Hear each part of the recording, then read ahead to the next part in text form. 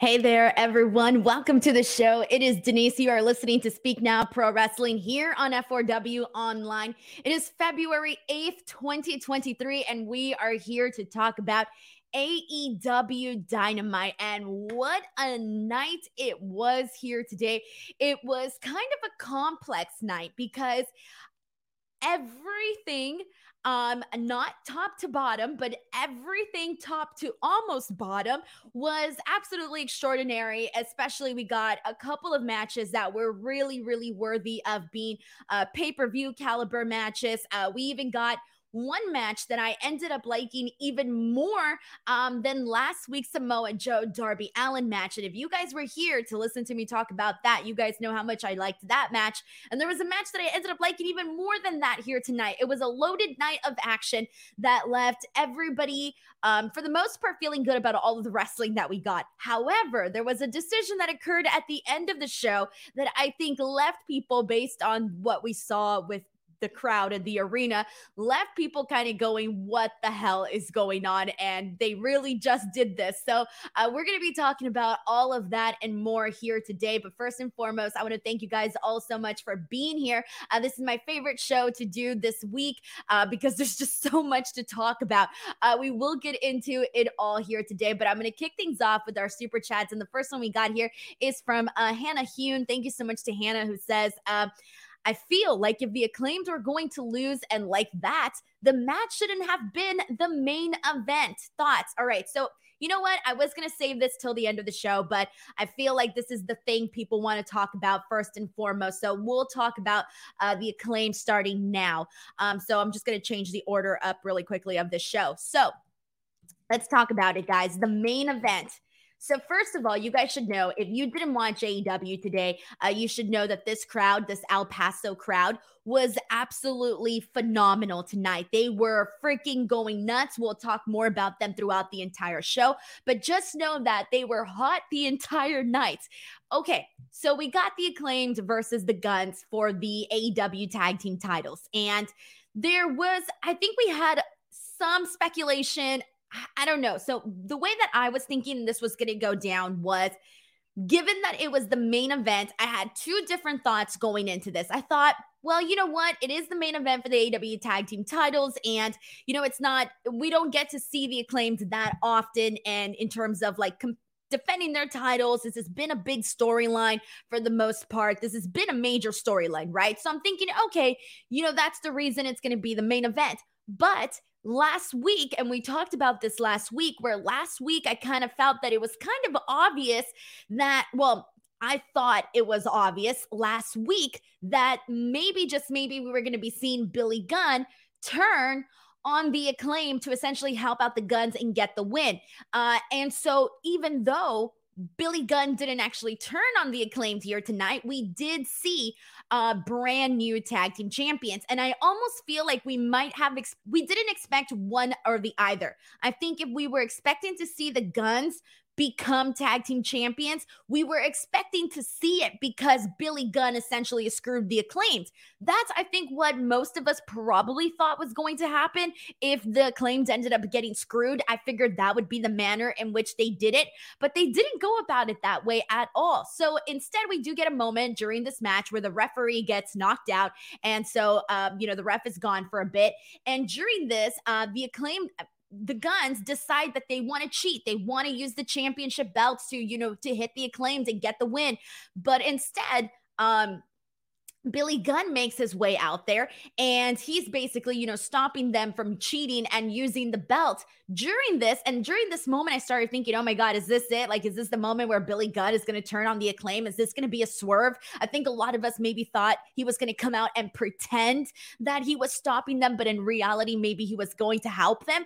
But then instead, he ends up getting knocked out by his own son with the belt, Colton. Colton goes in and hits him with the championship belt and knocks out Billy Gunn there for a hot second. We do get a little bit more action. We see the Acclaim hit the mic drop, but the referee is still out. Finally, by the time we end up getting the Guns, they end up cheating. They end up using the belt. And by this time, the referee is back up. He counts to 3. We get brand new tag team titles. Anthony Bowens is the one to get pinned here, and he's completely knocked out after the shot with the championship bout. And just like that, we have brand new tag team champions. And let me tell you, the reaction from the crowd in the beginning was just there was no reaction in the beginning. In the beginning, people were just kind of silent. They were just in shock. There was a shot of this guy, like literally just like this, for a good like 30 seconds or whatever. And everybody was kind of like, what the fuck? And I think everybody had okay, there's no way they're going to end the show like this moment. Everybody had that. Everybody seemed like they were waiting for something else to happen. Like people were waiting like, okay, what's next? Or is this really the way that the show's going to end? And that's kind of how the audience felt, that like, that's how they were taking it. And so then this ended up being it, guys. This ended up being it. We have new tag team champions. The Acclaimed got screwed because the Guns cheated, and we got new tag team champions. In terms of this being the main event, it didn't feel like, damn, how do I say this? Okay, so let's say this match, because like I said, the crowd was pretty hot the entire night, really hot the entire night. If they would have put this match in another spot, yes, the people would have been pissed. They would have been, going crazy or whatever. Afterwards, we did hear them chant bullshit and this and that. If they would have put this match in another spot for this card, I do think, given that the matches that we saw, I do think that the crowd would have definitely came back. They would have kept the momentum going. The crowd would have, gone home happy in the end. But because it was the main event and there was nothing to follow after that, you're sending the crowd home, sad, depressed, or whatever, angry, whatever you want to call it, because people were chanting bullshit at the end. So it didn't feel like a good way to send people home. Maybe this could have been in a different spot of the night, but maybe they wanted to end, I don't know, maybe they wanted to end things like this. And here's the thing, like part of me was thinking, okay, how are they going to find a way to prolong this? And I really did think that the way that they were going to prolong this feud was really just by having Billy Gunn turn on the Acclaim. So now my kind of what I'm thinking is going to happen here, and I'm not too sure anymore, to be honest, but kind of right now what my gut feeling for this is clearly we're bound to see this match at Revolution again. Okay, that's a given already based on what we saw here tonight. That feels like a very strong given, that we're going to be seeing the Acclaimed and the Guns at Revolution. That feels like what's going to happen. But I'm also thinking that, I don't know, guys, I still have a big feeling about Billy Gunn. I still feel that there's a good chance he might turn on the Acclaimed. Now, I know we talked about this before where it's like they're hot, they're over, their merch sales are on fire with the Scissor Me Daddy ass, and how are you going to give that up? And that's not something you want to give up. But I'm also thinking, like, I don't know if there's two options here. They're either going to, go to Revolution and have, the Acclaimed win their titles back and call it a day and have them all celebrate with Billy Gunn and move on from there and keep everything as is. Or who knows, they might have Billy Gunn, maybe change his mind, or even between now and then, who knows, maybe they can do something from now to Revolution where like Billy Gunn decides, I don't know, next week that he's disappointed in the Acclaimed and he's disappointed. Maybe, I don't know. I have a feeling there's something that's going to happen there with Billy Gunn. I don't feel like this is it, but I could be completely wrong. And I kind of do hope I am wrong, because I don't want to see the dismantling of the Acclaimed with Billy Gunn. But let's see where you guys are at. Let's get some thoughts in here. Let's see what's going on. Because another thing that can be done, and this would kind of suck too, but this could be something. If from now to AEW Revolution, we got a couple of weeks. If Billy Gunn, let's just say he next week decides he's going to turn on the Acclaim or something, and then the whole entire time he's supposedly aligned with the Guns, and then come Revolution, he's not with the Guns and he's actually was with the Acclaim the entire time. I don't know. I'm thinking there's got to be some back and forth going on here. Clearly, that's what they're doing here with the championship bouts, but it just feels weird to see the Guns as champions. It doesn't feel like, if you would have told me like, hey, Denise, the Guns are going to be champions by February 2023, I would be like, really? There's so many other teams that I probably would have seen in that spot, but I think they really just did this to, further this story along, clearly. But we got a super chat here from Grapple Geekery who says, the Jericho appreciation and the Guns win stunk up the otherwise great night of AEW. Also, I hope the Bunny is okay because it looked like that match was cut short. And yeah, that was something that I had been seeing on social media, and we'll talk more about that later. But I do agree with you in terms of the Jericho Appreciation Society stuff, and the Guns stuff was probably the only thumbs down of the show. But again, if the Guns match would have been, I don't know, because I could say that if it would have been on a different part of the card, I do think it would have bounced. The crowd would have definitely bounced back because of all the other good stuff that we got, especially if they would have sandwiched it between the opening match and that match with Bryan Danielson and Rush. But then again, damn, I think people would have still been pretty pissed off because the Acclaimed is hot shit, guys. Like, the Acclaimed is over. One of the number one things that you see from like the crowds, what are you seeing? You're seeing the scissor signs. They had the hottest selling t-shirt when it came out. They got a great phrase over. They've been getting over with everything that they've been doing, so you don't want to cut that short, but we'll see. Taylor Cannon sends in a super chat saying, hey Denise, hope you're having a great day. Gotta say, if that was going to be the finish to the Acclaimed versus the Guns, I would have opened the show with that. Also, I celebrated my 39th birthday yesterday. First of all, happy birthday, and I'm so glad. I hope you had a really nice birthday, 39th birthday. Seriously, happy birthday. And then in terms of, you kind of brought up the same point that someone brought up earlier, saying that this should have been on a different spot of the night and not the main event. And I truly can't argue it. I do think that the El Paso crowd was hot enough to bounce back from it, but there still would have been, but if it would have been the opener, I don't know if I would have wanted. I don't think it should have been the opener either, just because I think that would have really gotten the crowd off to a not so great start. You want an opener that's going to get people hot and going. You don't want an opener that's going to be like, what the did this just really happen type of thing. But other than that, everything was fantastic today, except for the Jericho appreciations and stuff too. That didn't hit either, but we'll talk more about that in just a second. Sheldon Jackson sends in a super chat saying, man, did the energy leave the building with that main event ending? And it's one of those things where, because this crowd was so hot, I almost feel like they got punished. I almost feel like this crowd got punished for being such a good crowd. They were like, hell yeah, you guys are killing it. Here's this terrible ending to the night. And then everybody went from, having some of the best chants of the night to literally just standing there going like, well, what do we do now? Like, everybody twiddling their thumbs, D. Lara sends in a super chat saying, saying, El Paso is my hometown and so proud of that crowd. Also, I bet the Spanish rap popped you, Denise. It definitely did. I forgot to mention it during this recap here, but we had Max Caster bust out some Spanish during this.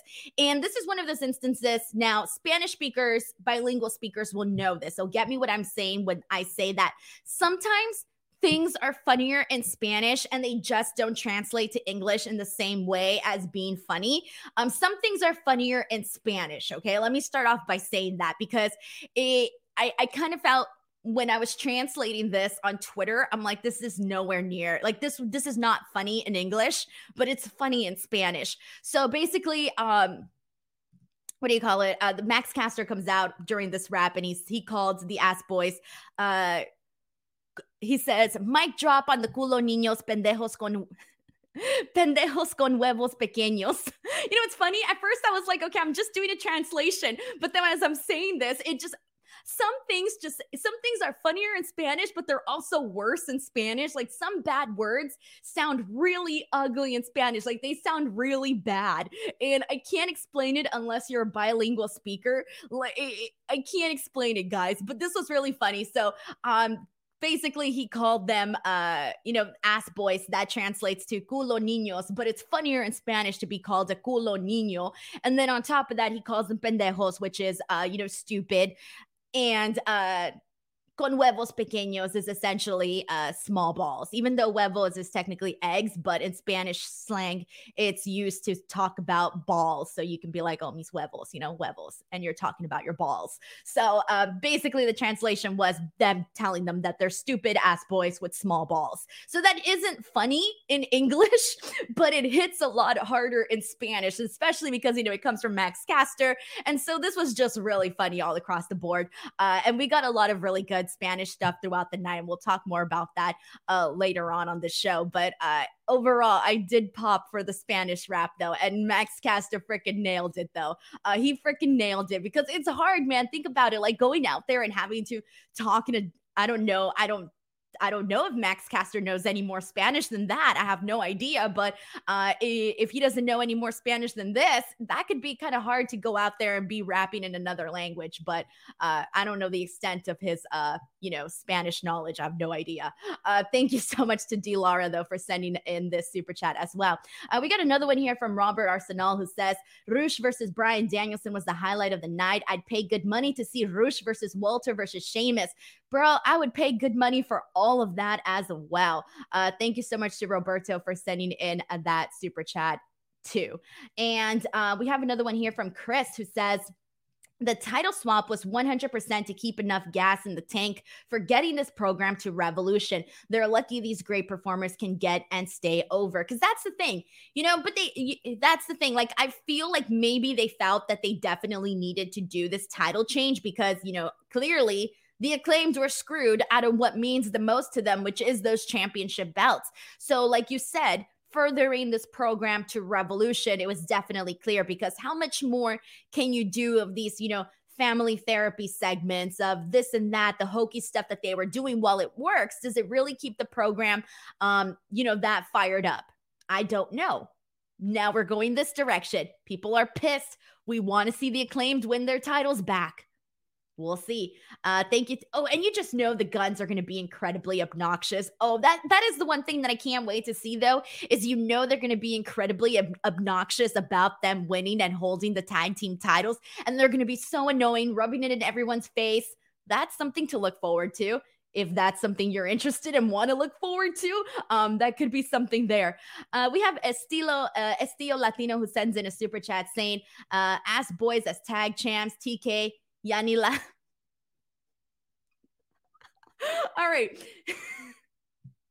Okay, so okay, remember I said some things are funnier in Spanish, okay, but I don't even want to translate that in English, but it's funny though. It's funny. It's not bad. It's so basically saying TK Yani La Chinga is basically saying like Tony Khan is, how would I translate this in English? Basically when someone messes up, someone fucks up, and you're just like, damn, Yani La Chinga, like, how can he do this? Like, he just went there. Why would he do this? I don't know how to properly translate that into English, but it's funny. Thank you to Estilo Latino for sending that in. I appreciate it. And also challenging my translation skills, by the way. They're not great. Brandon Rosen sends in a super chat saying, hey, Denise, long time no chat. AEW was awesome, except for the ending, though. If there was a time that Billy Gunn was going to screw the Acclaimed, it should have been now. That was a dropped ball, in my opinion. See, that's the thing. As I mentioned earlier, if we would have seen Billy Gunn screw the Acclaimed with this during this main event, like most of us expected, and saw the Acclaimed get the saw the Guns get the win because Billy Gunn screwed the Acclaim, then it would be something entirely different. But I also kind of feel the reason why they didn't do that is either because maybe they're going to do it later, or they're not going to do it at all. I don't know. They're either going to do it or they're not. Legitimately no idea what's going on there. I think, again, if we were going to see the titles change, we were mostly expecting it to be at the hands of Billy Gunn screwing the Acclaimed. Not just the Guns screwing the Acclaimed. Man, all right. Thank you so much to Brandon Rosen for this generous super chat. And thank you so much for being back. All right, and let's see what else we got. Amir F sends in a super chat saying, "Can you translate Scissor Me Daddy Ass in Spanish, bruh?" No, you did not. No, you did not.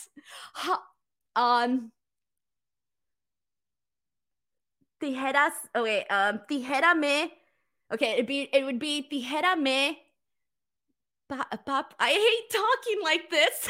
It just sounds so bad. I don't like saying the word culo. I really don't. I really don't like saying it. I just said it right now. I like it in the terms of when you're doing it in wrestling chants and you're all doing it together and everyone's chanting culero and it's really funny. But I don't speak like that in my normal life. So I think it would be tijera me papa culo. I don't know.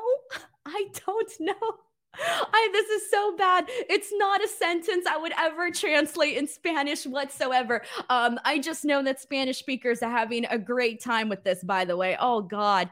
Amir F, I'll get back to you. I'll find out how to properly translate scissor me daddy ass in Spanish. Oh, it sounds really bad.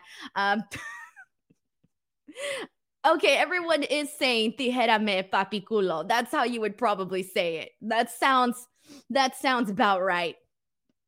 Oh no. Okay, see, this one sounds bad. Marvin says tijera me en el culo, papi. That sounds bad. No, I don't think we have to take out en el, because if you add en el culo, it just makes it an entirely different thing. I think it has to be just tijera me papi culo.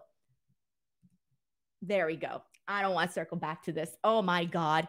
All right. Whew, sweating over here. Darth Stevens says, welcome to Rosetta Stone featuring Denise Salcedo. Bro, screw Rosetta Stone. I'm freaking Dora the Explorer of F4W, man. I'm just out here like, come on, vamonos. Everybody, let's go. Come on, let's get to it. We're going to translate scissor me daddy ass. Man. All right.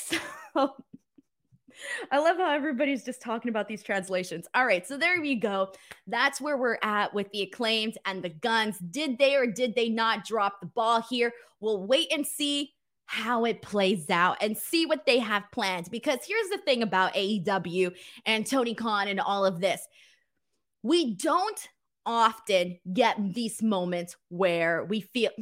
There's only been a handful of storylines where I would say, oh, you know what, this sucks. The payout, the payoff wasn't great. It's been very few and far in between. For the most part, the stories have gone the way that most of us expected it to, or if there was a swerve, it ended up being an exciting one. They don't tend to drop the ball on these scenarios and these stories. So it's not often that this happens. So I do think that, I'm hoping rather, that this all pays off in a very nice and entertaining, fulfilling way. You know what? Sometimes you got to try new things. And if this was the new thing, then okay, we'll see. I'm going to let it play out. God, I said it last week. I hated it last week, but it's a really easy cop out. It's a really easy way to cop out and just be like, yeah, I'll let it play out, see what happens. But let's just hope that it doesn't suck. But... And that felt appropriate because of ass. Okay, that's it. I'm done. I'm moving on to this. I've been saying really bad things on this stream. Moving on from all of this. Oh man. All right, let's get into the good stuff of the show, everyone, because this, like last week, I said that last week's show really had a lot of really good wrestling. We could have definitely had everybody picking a different favorite match of the night. Mine was definitely Darby and Samoa Joe, but everybody, I think, could have had a different option for what they thought was match of the night.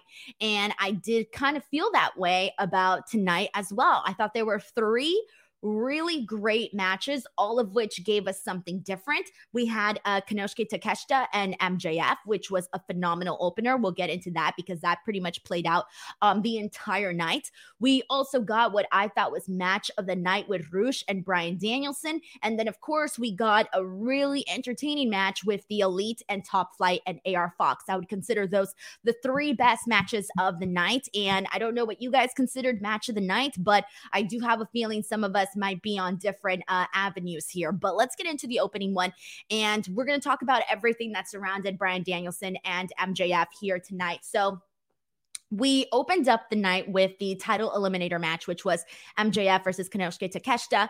And this was a match that I personally felt, I'll start off with MJF. So MJF really, he tends to get the whole thing about, there's people that maybe aren't MJF fans, one of the things that they like to say is that MJF can't wrestle and MJF's not good in the ring and MJF this and this and that. While everyone applauds him for his mic skills, he doesn't get the same admiration in ring wise. And a lot of that is we don't get to see him wrestle that often. However, when he does, he doesn't go out there and bomb. He goes out there and has pretty decent matches. And how there's been some that I've really loved, man. I can go back and talk about that match that he had with Darby Allin. That was a really great match. The match that he had with CM Punk, that was another really great match.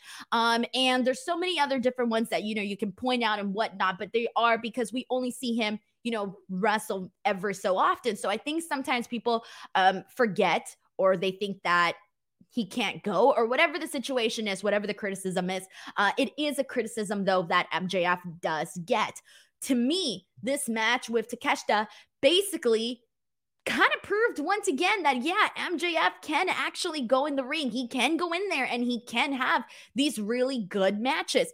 And with Takeshita, it was one of those things where he's somebody that, we started seeing on AEW, and he really came in there and instantly was someone that I think people really liked because of everything that he was doing outside of AEW, and just someone that people instantly kind of gravitated towards. However, and he was being featured every so often he would come in, have a match, and all of those matches were good. And now clearly we're going to get a whole lot more of him. We know this. And so when they announced this match, it was definitely an interesting matchup because MJF and Takeshita are two totally different wrestlers, two totally different types of competitors. So I was curious as to what we were going to get from this match because, again, they're very different. I didn't know what their chemistry was going to be like. I didn't know any of it.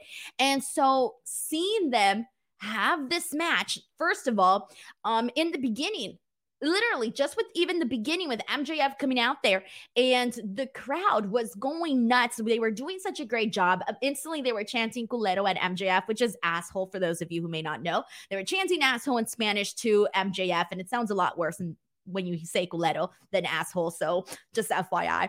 But we got just a lot of really good energy in that crowd, really good energy. But what we got here was a really nice back and forth between Takeshita and MJF. Like we see Takeshita hit the exploder on MJF. We see him go for a running boot twice. He goes for a third one, but MJF moves out of the way. We see Takeshita pay some homage to Eddie Guerrero. Obviously, we're now Paso, so we had to get a moment like that, and it felt really nice because he goes up and he does the little shimmy, and then he does the frog splash. So that was a really good moment. Got the crowd really popping for that. Later on in this match, we literally see when Takeshita's beating up on MJF, the crowd is literally chanting, "You deserve it," because he's getting beat up. So I thought that was pretty funny. And then Takeshita hit a lariat. This was my favorite part. So they're on the top rope. He ends up hitting like a lariat off the top rope to MJF, but MJF lands on his feet, and then instead he super kicks Takeshita right away. And then from there, we kind of get some back and forth exchanges leading to a rolling elbow from Takeshita to MJF. And this leads to them both down and out, and the crowd is pretty much erupting at this point. And this all leads, we get some more like back and forth. We see the Blue Thunder Bomb, we see more near falls, we see a really killer knee strike from Takeshita to MJF. This all finally leads to MJF finally getting in his salt of the earth. And so he does that. He locks that in, finally gets the win here. But even after this match is over, and even after MJF wins this match, he still goes in on the attack on Takeshita. Takeshita gets busted open with the Dynamite Diamond Ring. He is punching him, going at him, and Takeshita really bleeds kind of a lot. Not as much as Bryan Danielson did later, but he definitely gets busted open pretty nicely. And the only reason the beatdown even stopped in the first place was because Bryan Danielson ran out there and pretty much scared off MJF. So I thought that this match was freaking phenomenal. It was a situation where I think we all won. The competitors won in this. Again, Takeshita just further proving why he's a name to be excited about and why he should be in there with the big players like MJF. And again, like I said, with MJF, just proves that he can actually go in the ring for those that maybe doubt him.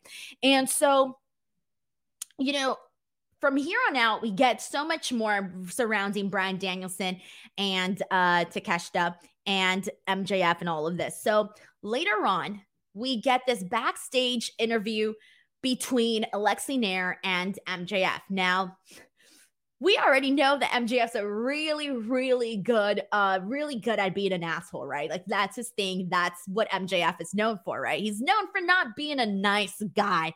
But today's promo, I think really solidified his spot as, like commentary said, he's the biggest scumbag on the earth. And today's promo really made sure he took that spot and grabbed it all for himself. So he's telling us this story about how a man doesn't truly know what he's made of until he's met with adversity. From here, he talks about, this whole story from back in the day. I think it was in high school. He talks about being out with a girl and driving in a car with her. And he's like, I was doing the driving and while she was doing something else. And that's where the picture from MJF came up for today's thumbnail. And for those of you who didn't watch, he basically did a whole thing where she was doing things to him in the car. I don't feel comfortable saying that either on here. Damn, today's Dynamite is really challenging me on what I'm comfortable saying on the air and what I'm not comfortable saying on the stream. My God. All right, so he alludes to some things being done to him by this girl while they're driving and describes getting in a car accident and basically then says that when this all went down, he swapped seats with her while her body was pretty much like she was knocked out and conscious and this and that.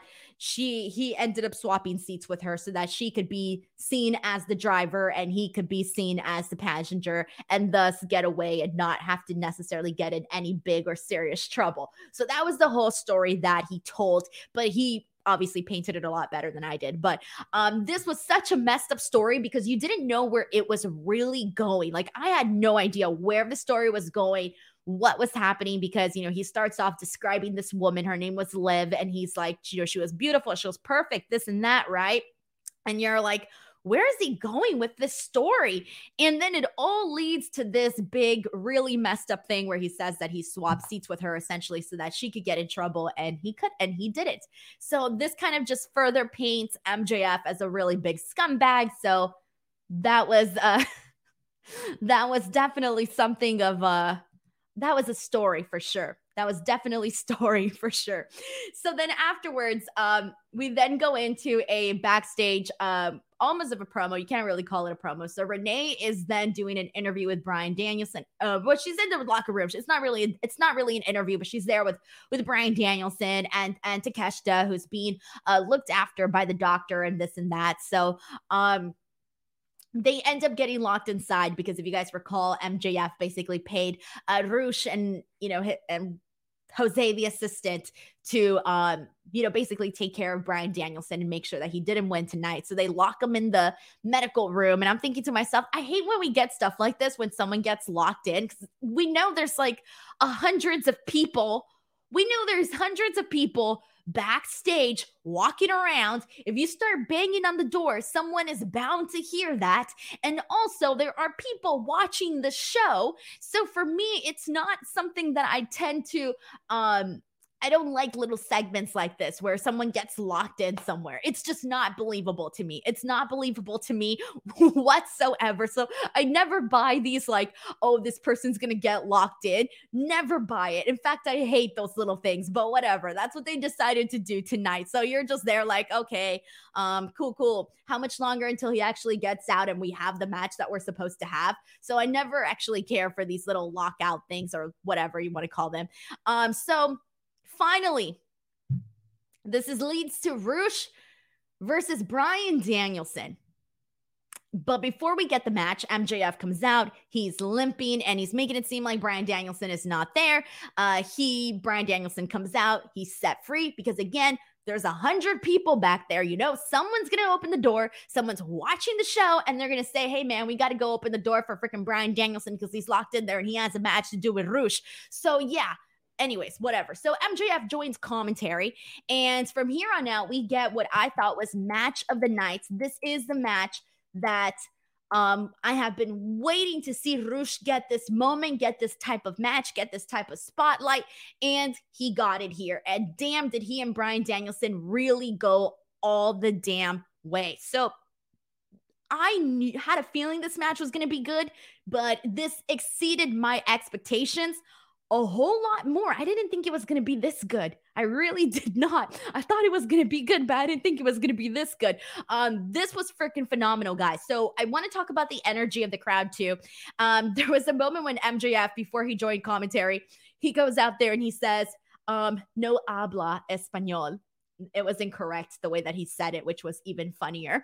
So then whatever, we finally get this match, and let's talk about what actually made this match pretty special. So through the start of this match, we had seen, Bryan Danielson's shoulder was going to be an issue heading into this match. We already knew that. So Rush definitely went after that shoulder of Bryan Danielson. It was all taped up and whatnot. So he started off by getting him with some stomps, and then several times he was like tossing his body into the barricade, taking really brutal spots straight into the barricade. I did also like that during this match on commentary, we were seeing Taz and MJF essentially team up on Tony Schiavone and Excalibur. Mainly Tony, because he was saying some stuff to Tony that was pretty funny. But during all of this, where he's tossing the body of Bryan Danielson and he's going straight into the barricade, we do see Bryan Danielson kind of get busted open. And there's a scene where Rush literally has all of his blood in his hand and he like literally starts licking it. This is when I think the match got better. Once they got into the ring, because once they got into the ring, we were seeing headbutts from Rush to Bryan Danielson. We were seeing them exchange chops on the ring apron, just back and forth.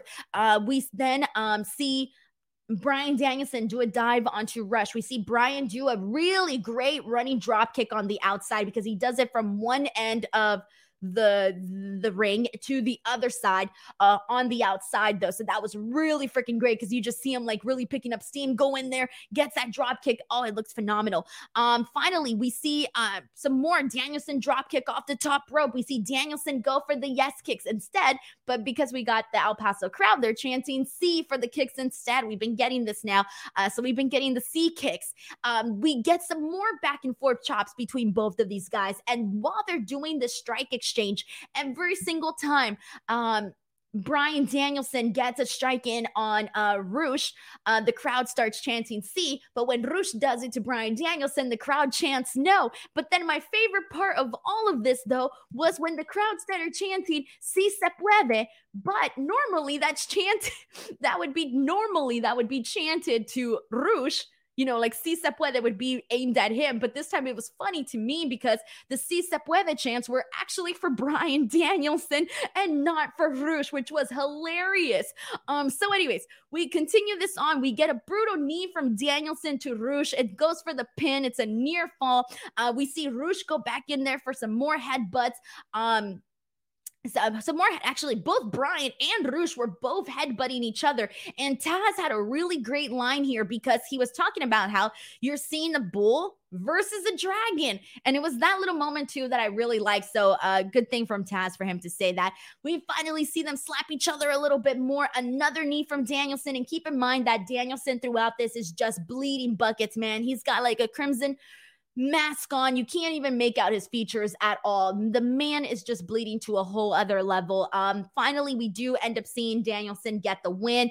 But this was a phenomenal match. I did not do it justice. If you did not watch Dynamite tonight, please go out of your way to watch Rush and Bryan Danielson. It was that freaking good that, believe it or not, I liked it more than Samoa Joe versus Darby Allin in a no-holds-barred match. And if you heard my review for that match, it almost sounds kind of impossible, but I really appreciated this match for what it was. It was competitive, violence, and it really just showed Rush in a different light, and we needed that. We definitely needed that for Rush, because I think that this match here kind of put him on a different level here for the AEW roster. If I'm looking at this and I'm looking at, the performance from him here tonight with Bryan Danielson, because it takes two to tango, man. I'm bumping him up a little bit more on my roster. If that were me, man, I would be like, hell yeah, like, let's do something a little bit more there with Rush. So hopefully we do get to see that, because this was an incredible match for sure. But this was good stuff. Man, we're still talking about the Tijera, man. Damn, this is still going. Holy damn. But anyways, man, this is great stuff, guys. Let's see what people are saying here. This is from Simeon, who says, Rush is the man and has been showing out now that he's out of Andrade's shadow. Yeah, and we still don't know what's going on with Andrade as of late, so who the hell knows? But everybody here is putting over this match for what it was, and that was really freaking great. So there you go. There you go. Alexis, please, says, Denise, did you like Danielson versus Rush or versus Bandito more?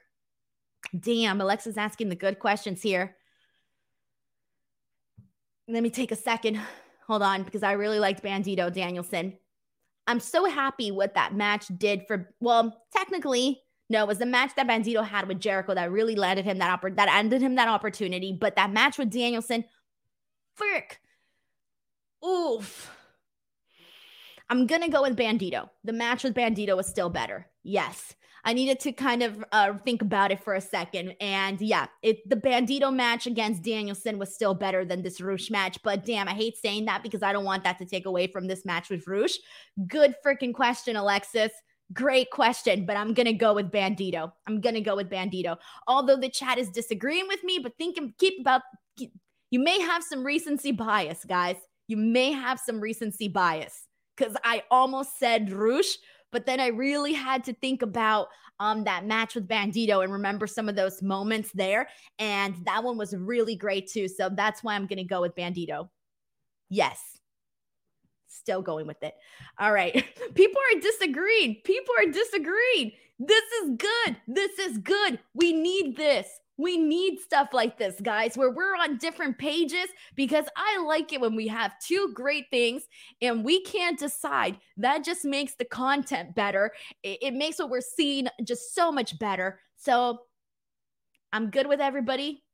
Disagreeing, agreeing, I don't care. I'm just happy we got both of these matches. And now I kind of feel like watching them back to back. But hey, all right. So this was really just good stuff, guys. And really good stuff here. And I'm really liking, you know what I like about this Bryan Danielson MJF storyline is that other people that aren't technically even part of the storyline, that aren't the main focus of the storyline, are getting over with the story. Rush got over tonight to another extent. Takeshita got over tonight to another extent. Other people are benefiting from the story between Danielson and MJF. Let that sink in for a little bit. That's actually pretty freaking great if you think about it. That doesn't always happen, so that's really good. Okay, let's move on, because we still got a couple more things to get to, but let's get into the Samoa Joe's quick promo. Not too much to touch on here, but he does a quick promo where he says that, keep in mind, he's champion once again. He's TNT champion, Ring of Honor TV champion, and he defeated Darby Allin, retained the title last week, and was a phenomenal match as well. And we had the return of Wardlow, as you guys recall. And if you remember, we had clearly Samoa Joe shaving the head of Wardlow. He takes his title away, and he's talking about this during this promo where he says, he first off tells Darby Allin that he was a worthy and a brave adversary, but that he doesn't feel the same way about Wardlow. So he wants to take everything from Wardlow, which he pretty much already did. So then he says, I'm going to expose you and I'm going to take everything from it. I'm like, what is there left to take from Wardlow? He took his hair. He took his belt. I don't know what's left to take from Wardlow, but he's planning on exposing him. That's what he says he's going to do. And I said this last week and I'll say it again for those of you who weren't here. I'm not I'm not ready to see Wardlow as TNT champion again because I did not like his reign as TNT champion. I thought they kind of dropped the ball with him there. I mentioned they don't drop the ball very often, but that one, I do think they dropped the ball. With that being said, as long as they do something different with Wardlow, I'm here for him being champion, but I want to see something different. I don't want to see the same exact match over and over again. I want to see different stuff, man, with Wardlow. And so I hope they do that because it's clear he's going to get his title back from Samoa Joe. That makes sense. But honestly, I wouldn't mind if he didn't. I wouldn't mind if Samoa Joe beat him again. But then again, it's like, damn, poor Wardlow. You got to give him something, right? Like, we love Wardlow. Keep in mind, I'm a Wardlow fan. I just don't want to see the same thing that we got from him with his TNT championship reign. I want to see something different because that stuff just wasn't hitting for me. It wasn't hitting. And so I do hope that if he does get the TNT championship, that they finally give him a reign that is going to just boost him on the show and not make him feel like an afterthought. And so that's where I'm at with this. But I also wouldn't be pissed off if they just had Samoa Joe just literally kill him and kill everybody in his path. I'm cool with that too. All right, let's see what else we're seeing here. This is from Yodan, who says Samoa Joe is going to do the same thing he did to AJ Styles. Actually makes Wardlow a great person. We'll see. All right, so let's get into Sino Hour wants to know if maybe we'll see a cage match for Joe and Wardlow, a death match perhaps. I don't know, but they got to do something. I mean, this feud has gotten a lot more personal. He took the man's hair, for God's sakes. He took the man's hair. This is personal. You don't just chop off someone's hair or cut off someone's hair and not be getting revenge. This is serious, man. He messed with his man bun. How dare you? All right. Moving on from this, we got Jamie Hayter versus the Bunny in a world title eliminator match. And as people said, or people addressed early, because this was a pretty good match that we got here. For the most part, it was a pretty good match. The start started off really good. We saw Jamie hit her with multiple like shoulder takedowns. That was pretty good. I like that. Bunny was choking her with her legs as she was placed over the ropes. That was a really good moment for her too. It looked pretty cool. We see Bunny suplexing Jamie on the outside. And when she does that, Jamie's leg hits the steel steps. We then go into a commercial break. We come back from commercial break and it kind of looks like things just didn't necessarily click very well. And finally Jamie ends up hitting a lariat and they get to the finish right away. So the finish necessarily didn't it didn't look right. It didn't look right at all. So you kind of figured maybe there was something wrong there. I haven't seen anybody say anything about this in terms of whether or not, if something's wrong or something. I haven't seen anything like that, but hopefully I just didn't miss it. But other than that, man, Jamie Hayter getting this match against the Bunny. I'm a fan of the Bunny and I do want to see the Bunny, go out there and have these matches because she's good. She's enjoyable to watch in the ring. I've always been a fan of the Bunny even prior to her AEW days. So that's kind of where I'm at for that. And then afterwards we did get a little bit more here with Toni Storm and Saraya and all of that. So let's just get to this really quick. Renee Paquette is backstage with Toni Storm and Saraya, and they call Jamie Hayter a loser. And then Leva Bates, I'm not saying that right. She comes out. It's been a while. I haven't watched Dark Elevations in a while, but so she comes out and they're really mean to her. They're so mean. They're like, your name starts with an L, so you're a loser. So they take her out and they paint the little loser, the little owl on her abdomen, and that's pretty much it, guys. And afterwards we do have Saraya saying in the camera that they're pretty much there to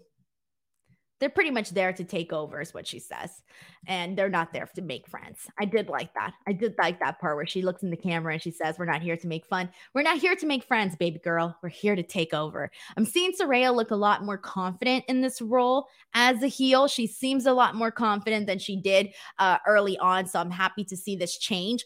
Right now with her and Toni Storm, she doesn't feel as strong as a heel right now as Saraya. I do see Saraya as a lot stronger in this duel here. Saraya to me is kind of the one that feels just a lot more like a heel. I would like to see a little bit more from Toni Storm on that end of things. But then again, we're just continuing on with this whole thing between the AEW homegrown talent and the former WWE talent that came into AEW. So this is just continuing on to progress that story. And I wonder when Renee's going to finally turn on Saraya. Or not turn on Saraya, but maybe realize that Saraya and her are not friends anymore. Because if you guys recall, when Saraya came into AEW, she was doing all her interviews with Renee, and they were besties and this and that. And, they were having a great time. So I wonder when Renee's going to be like, you know what? What's going on with you, Saraya? She should say something to her. Like, I know you. You're not this person, or something along those lines. I think it would make sense to have Renee be like, what is going on with you? Why are you acting different? That would be something fun. And I would like to see a little interaction there where maybe Saraya's like mean to Renee and it just continues to further her as a heel. But who knows? Who knows? Well, we'll see with that. All right. So let's go ahead and get into this next part of the show. We got 2 more things to talk about, and then that's pretty much it for today. So, the only part of the show that, besides the stuff that happened with the Guns, that I did not really like, this was the Garcia Guevara gauntlet. This kind of was a stinker of the night, which really bums me out because I'm such a big fan of Ricky Starks, and I was very excited for everything that he was gonna be doing with the Jericho Appreciation Society, primarily with Jericho. When I say Jericho Appreciation Society, I really mean Jericho. This was not good. Unfortunately, this was something that already people didn't care about. And then they kind of just proved us that we shouldn't care about it. And so really quickly, so he had to get through Angelo Parker and Matt Menard in order to get to either Daniel Garcia or Sammy Guevara. And then once that happened, then he would go on to face Chris Jericho. So Ricky Starks quickly defeated Angelo Parker, like very fast. He quickly defeated Matt Menard, very fast, good. And then they did Daniel Garcia and Ricky Starks. This wasn't half bad until the finish of this. So they had a pretty nice little exchange. Really the best part of this match was when they were on the apron and they were fighting back and forth with some forearms and whatnot. That was good. But Ricky Starks essentially ends up on the outside, and this is when he's basically hit with the Judas effect from a masked fan in the crowd. And this was so hokey. This was so hokey because everyone and their mothers knew that this was Jericho. And so commentary's playing dumb, like, oh, I don't know who this is, this and that. Oh, it was so lame. It was so lame. So it's Jericho. He's wearing a Scissor Me Daddy ass t-shirt. He has a mask on and this and that. And he even has a little foam finger. He's supposed to be a fan and this and that. But then it's revealed that it's Chris Jericho. And oh my God, we were all so shocked. Absolutely nobody was shocked. This was so bad. This was so cringe. Whatever. So Daniel Garcia defeats Ricky Starks. My assumption here is that we're probably going to do Sammy Jericho versus Action Andretti and Ricky Starks for Revolution, which is pretty much what we had kind of already predicted early on. So there really isn't any breaking updates regarding this feud. Unfortunately, there's been more. See, because I was excited about Ricky Starks feuding with Chris Jericho. I love the idea of him getting the Jericho rub. I'm here for that. And I still am here for that portion of it. But so far, everything else that has occurred between the Jericho Appreciation Society and Ricky Starks hasn't been great. There's been more L's taken here than W's in terms of we haven't had very many good moments. It's been less good moments. So, man, that's where we're at, guys. That's where we're at with all of this.